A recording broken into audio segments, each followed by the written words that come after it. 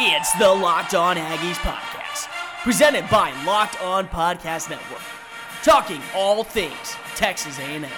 Now, here's your host, Cole Thompson.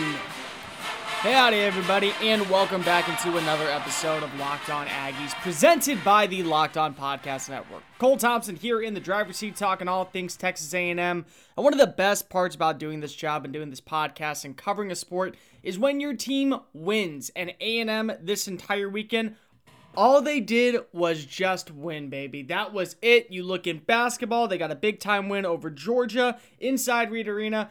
Right next door at Olsen Field at Bluebell Park, the Aggies baseball team started the season off right with a 3-game sweep over Miami of Ohio. And there's some other things that we're going to go break down in a little bit. But before we begin anything else, let's just look forward to what we do every single week. It is announcements. Make sure you're following us on social media at Locked On Aggies. At Locked On Aggies is the number one spot where you can get all your Aggies coverage. Also follow us at Aggies SI. All Aggies, part of Sports Illustrated and the Locked On Podcast Network, have partnered together to give you quality content surrounding all things Texas A&M. You can go check that out at si.com/TAMU. And if you want to follow me, give me a shout out. Tell me what you like. Tell me what you hate. Tell me what I need to work on. Things that you also really maybe just need to hear for better purposes. It's at Mr. Cole Thompson. I'm Cole Thompson. I am a Mr. That's my name. Don't wear it out. At Mr. Cole Thompson, at Aggies SI, and at Locked On Aggies. As we start the show today, we started off with a little bit of controversy. I want to talk a lot about baseball, and I want to talk a little bit about basketball and how both teams were able to succeed this past weekend. But when this is national attention news, and A&M is somehow represented in it, you're gonna have to talk about it whether you really want to or not. And that is the situation now going on with Myles Garrett, the former Texas A&M defensive end who went number 1 overall in the draft in 2017. Everyone knows the story. We won't spend a lot of time on that. We'll spend a little bit more time on what happens after. But everyone knows week 10, Myles Garrett and Mason Rudolph of the Pittsburgh Steelers got in an altercation where Garrett took off Rudolph's helmet and later struck him with the helmet. Then he was tackled to the ground by Maurkice Pouncey. Garrett was suspended indefinitely for the remainder of the season, lost over $1 million in game checks, and was fined $45,000 for the late hit. Rudolph was fined $50,000. And then you look at the other guys who were involved. Larry Ogunjobi was also fined and was suspended for 1 game, while Pouncey was suspended for 3 games. After the season was over, Garrett and his representatives met with Commissioner Roger Goodell to allow him to rejoin the league. And following that, then there was an interview this past weekend. On Outside the Lines with ESPN reporter Mina Kimes, Garrett said that the reason for the hit was because it was due to a racial slur that Rudolph said. He said that he called him a stupid N-word, and that ultimately led to the frustration between him and the helmet and the reaction. Rudolph came out hours later saying this report is not true. None of this happened. That was never the case. I want this dropped, and I will not have you slander my name like that.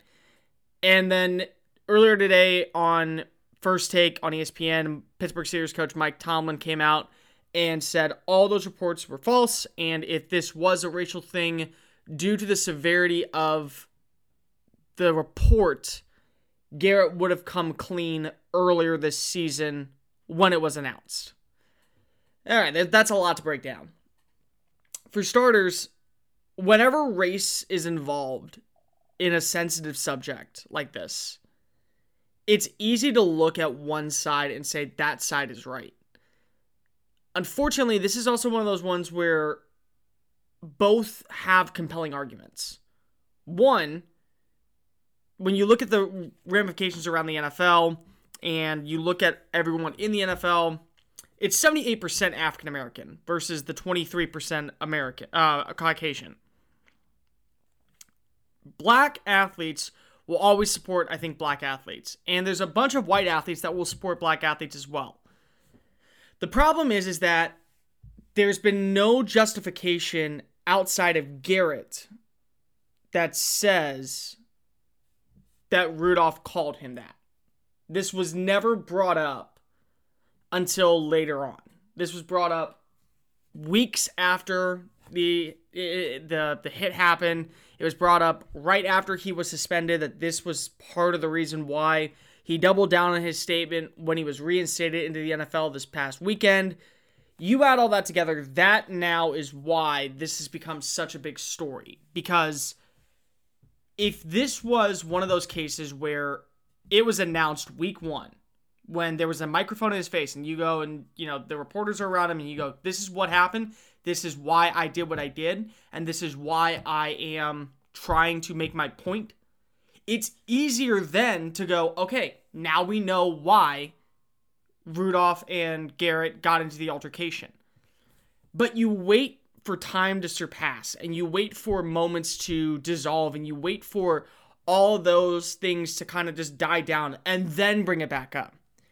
One, you're not shutting the door on it. Because if you announce that the night of the game, or the next day even when you released your statement, because everyone forgets, Myles Garrett did release a statement the next day after the game. If he was to release a statement then saying it, Mason Rudolph, I don't think would be playing in the NFL right now.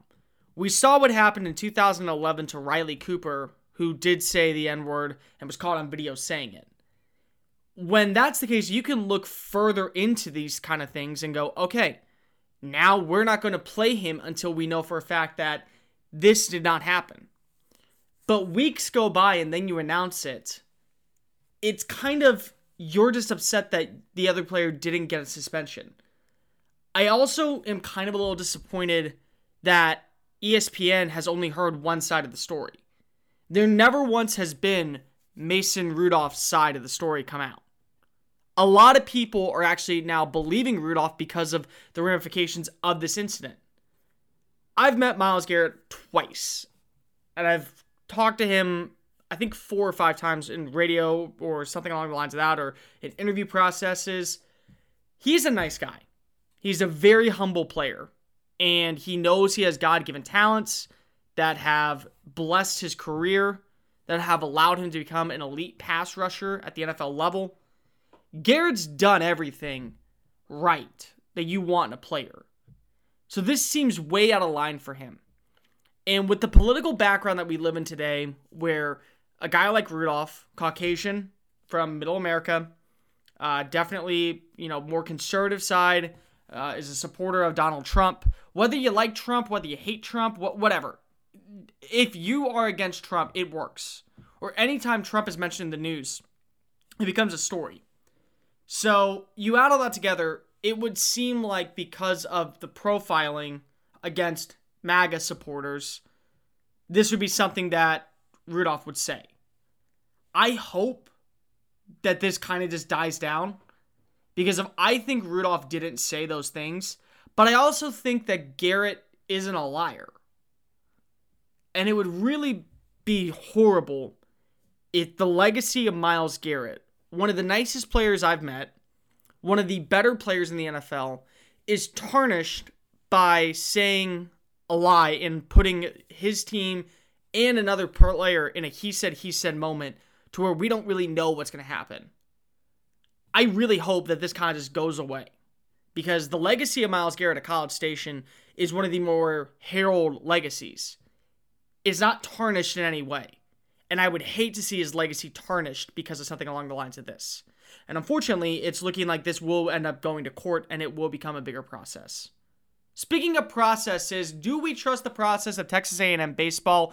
15-year manager Rob Childress is looking to go back to Omaha, and he started the year off right. We'll be breaking down that in just a quick moment. Locked On Aggies, presented by the Locked On Podcast Network. Cole Thompson here in the driver's seat talking all things Texas A&M. And guys, I have a quick question for you. Are you listening to shows on the Locked On Podcast Network?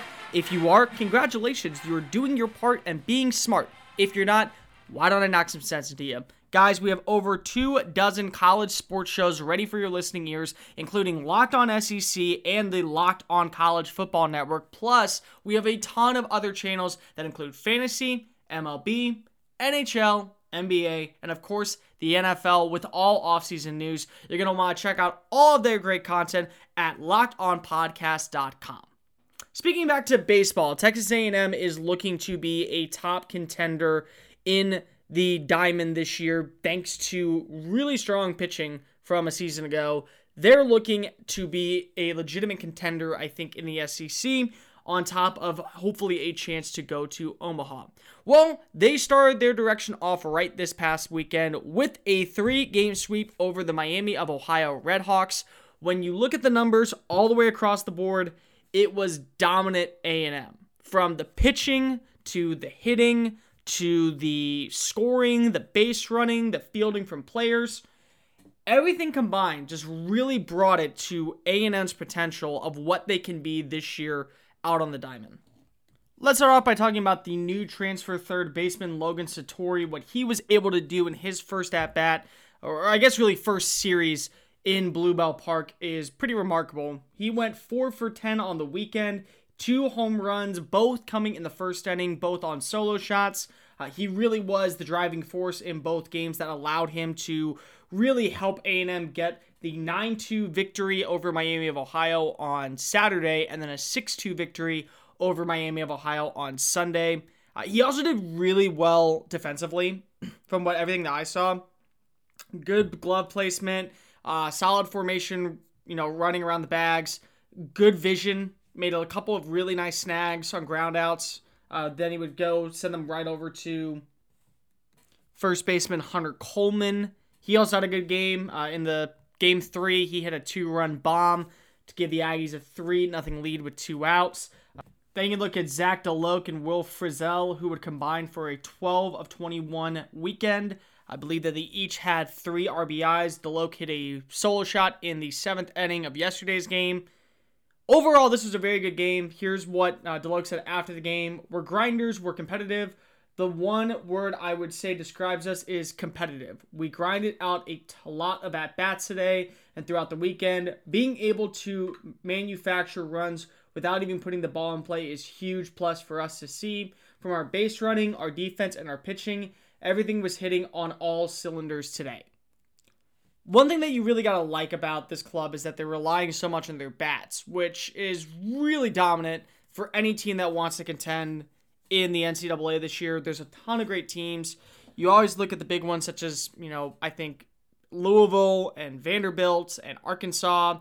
A&M is almost at that level. They're not there yet, but they have the ability to shine in moments like this where against smaller clubs, they can probably pick up the pace and maybe earn a couple more reps. But of course, the biggest thing that's always going to happen for A&M, and Rob Childress knows this, and this club knows this, and I think that it's pretty evident that this is the way you win at A&M. It's by pitching. Both years in 2011 and 2017 that A&M went to the big games, it was because of strong pitching performances from their starters. Now it's just the exact same thing. You look at what Corbin Martin did in 2017, what Michael Wacha did in 2011. Now you're going to need your 3 guys to really step up and do their job. And if this is a sign for the future of the program, this 3-game series showed why A&M might have the best rotation in the SEC. You look at left-hander Asa Lacy, he's going to be probably considered for the Golden Spikes Award. I would say he'd be a finalist the way he was pitching earlier this week. You look at his numbers, he led the team to a 17-1 victory. He only allowed 1 run off 6 innings and struck out 8 batters. I think he only gave up 3 hits as well. Then you have Chandler Jawazik, who pitched 6 innings, struck out 7, gave up 1 earned run in yesterday's game. But the one guy that nobody really wants to talk about that probably has been the most developed is the right-hander Christian Roa. He had 6 super strong innings. He struck out a career-high 12 batters and only allowed 2 runs during that span. In 6 innings, he led them to a 9-2 lead. Everything that you see from this club, when your weakest pitcher has his best game, that's a really good sign of what direction your team is trending in. I do believe that A&M has exactly what it's going to take to make a run for probably Omaha this year.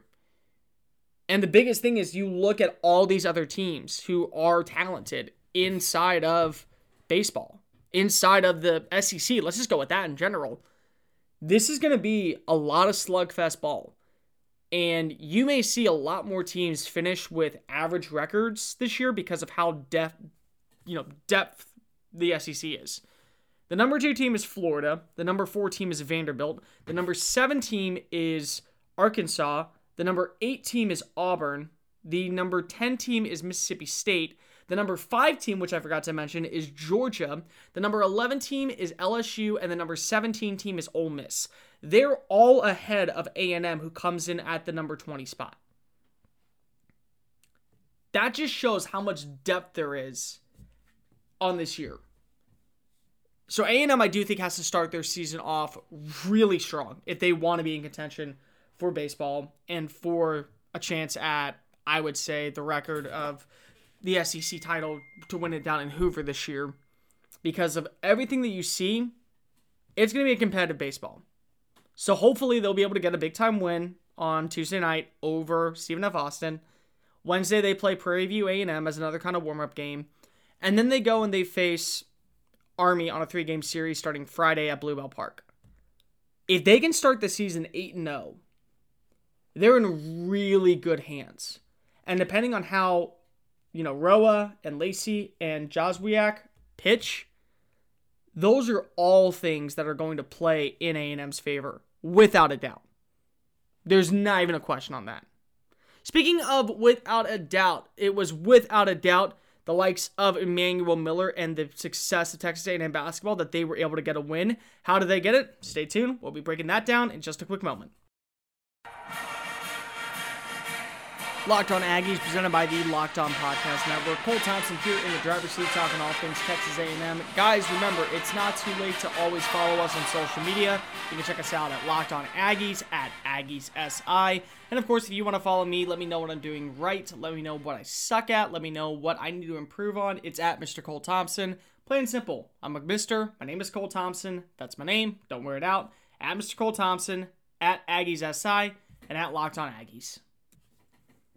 Going back to the basketball for a little bit, this past weekend A&M was able to get a big-time win over Georgia. Georgia now goes to 2-10 in SEC play, while the Aggies go back to 500, both in SEC play and also on the regular season.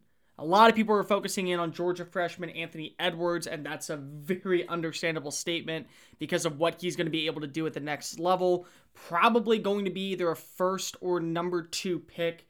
Even A&M's head coach Buzz Williams said, although he's never worked in the NBA, he knows NBA talent, there's no way he's falling past number 3. But Texas A&M's Emmanuel Miller is a name you got to watch out for if you're looking at freshmen. Thanks to his career-high 21-point game, and they were able to wipe out a 12-point deficit in the second half, A&M was able to come back and defeat Tom Crean's Bulldogs 74-69.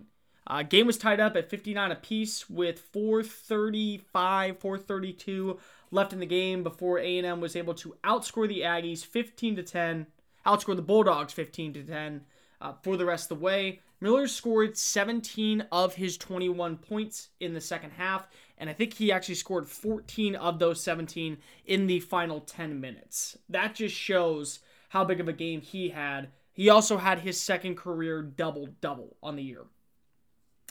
One thing that you have to be impressed with also is the way A&M's defense came to play against the potential number 1 overall pick in the NBA draft next season.